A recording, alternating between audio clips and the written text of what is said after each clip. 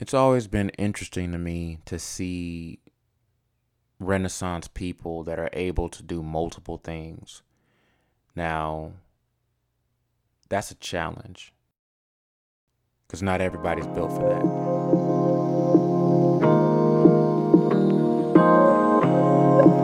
You're listening to The Creative Catalyst.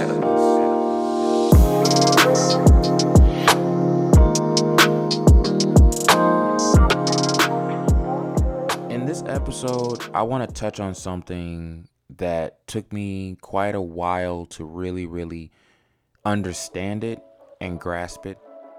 I'm only talking about my personal experience with it. The topic of this episode today is staying in your lane. Now, of course, generally a lot of people take offense to this, but it's something that I feel that definitely needs to be talked about. And with that phrase, stay in your lane, because I use it a lot. I use it jokingly, but I also use it seriously. Overall, I'm very serious with that comment, and I stand by it. Reason being because that's what I do. I may not stay in my lane personally sometimes, but I do professionally. And what that means is this. Let me break it down to you. You're a brand. You're the investor. You are the one that put the time, put the sweat, the tears. You're the one that sacrificed a whole lot to get to where you are right this minute. Nobody can take that away from you. You've experienced all kinds of mess dealing with clients, colleagues, affiliates, other associates, other businesses. You've established this level of wisdom within yourself to the point to where you almost feel like you're better than the next person next to you. But see, here's where things get a little rocky. You decide to drive on your highway in your car that you bought. But then you see someone else who's either doing what you do, or you see somebody else who's doing a little bit better than you. And they may be driving a similar car as you, but might be going at a different pace as you, heading to the same destination as you. So you decide to get intimidated and you want to veer off into their lane and try to monopolize what they're doing. What I mean is that now you put yourself in a position of not a Renaissance person. You put yourself in a convoluted, nosy, selfish, individual placement to where now you have to learn to either stop doing that because eventually it's going to hurt you. And you're not going to hurt that other person. They're going to look at you like you're crazy. They're going to look at you like, okay, this person is coming into my lane telling me what to do. They're telling me about my job, how to do my job. They don't know my job, but this person is speaking as if they do know my job. So now, one of the biggest lessons that I've been told is staying in your lane. Focusing is the key word in this episode. Focus. We all don't have it, but we all strive to someday achieve it in some facet, in some way. So what it's really about is basically knowing oneself. How well do you know yourself? How well are you prepared to not only stand by what you know of yourself, but to be able to protect it? It's not enough to just know yourself, because you can know yourself and be blind to everything around you. You need to be aware of the things that are around you so you know where you need to stay in place. And that's what's important. You need to know where you stand. And basing it off of where you stand is how you can predict and how you can better be the architect of where you're going to be tomorrow. And that's where not only staying in your lane is really, really important, but it's also something that's going to give you that longevity. We look at some of the greatest in our society who we deem as the greatest and who've also put themselves in a position to proclaim greatness. We look at greatest like Michael Jackson, Michael Jordan, Prince, just to name a few. We look at some of those people. The thing that I admire the most about those people is the fact that not only did they stay in their lane, they owned their lane. A lot of people didn't like that. A lot of people looked at it as, oh, they're selfish, they're arrogant, they think they're better than everybody. They're better than themselves. They're in competition with themselves.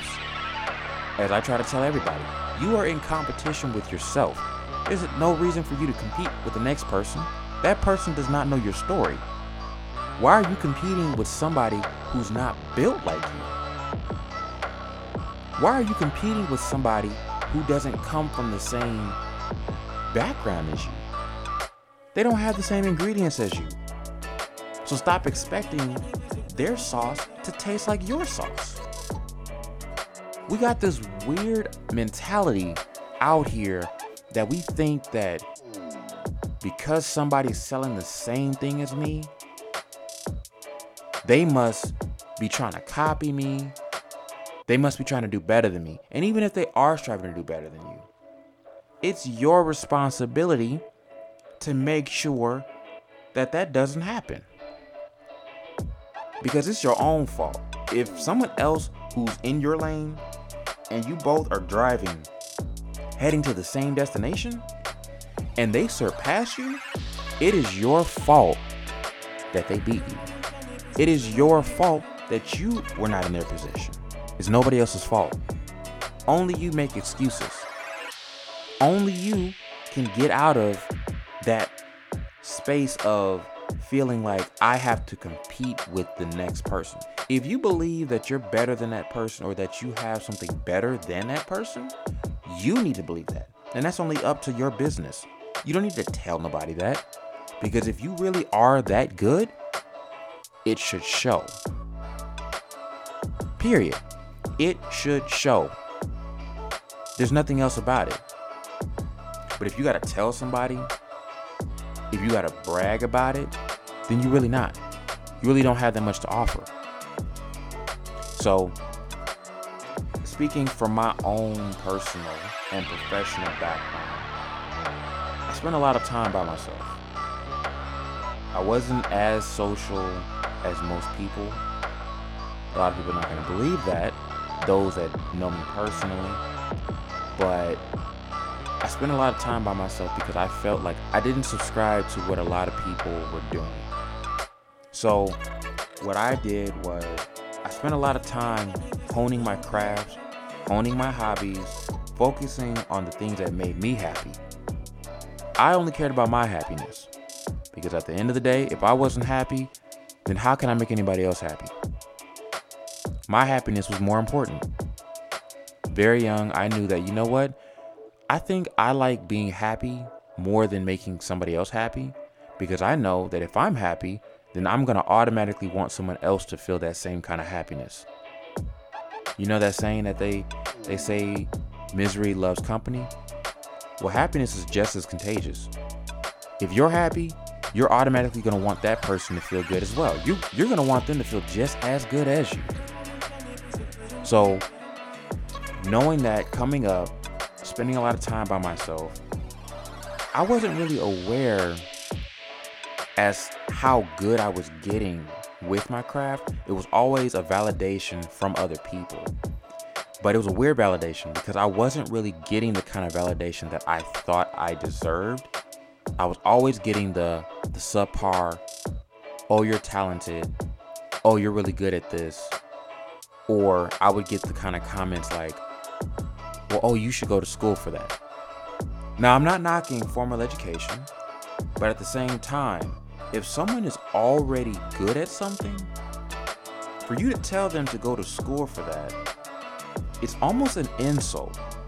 And I'm only saying this because it's almost an insult to those that it applies to. Again, if the shoe fits, you can't tell an already talented person that they should go to school if they're already talented. And I don't think a lot of people mean wrong by that. I think they're basically just using the wrong context. So this is probably only going to offend entrepreneurs or people who've come up in a format of building and honing their own craft. This is not going to apply to anybody else that comment is going to offend. But going back to my main point at hand was that I spent a lot of time really doing the things that I wanted to do. And, I was a nerd. I'm still a nerd. But the thing was, I've established a lot of value knowing what I like, knowing what I don't like, that is spilled over into my future today. So now, if I decide that I want to do something, I'll do it. If I decide I don't like something, I'm not going to do it. I don't allow somebody else's influence to mess up my sauce. Now, I can say that today, but it wasn't like that yesterday. It wasn't like that last month. It wasn't like that a year ago, 3 years, 10 years ago. It was not like that. But today I can say that because today I'm taking the lessons of the things that I've done wrong in the past.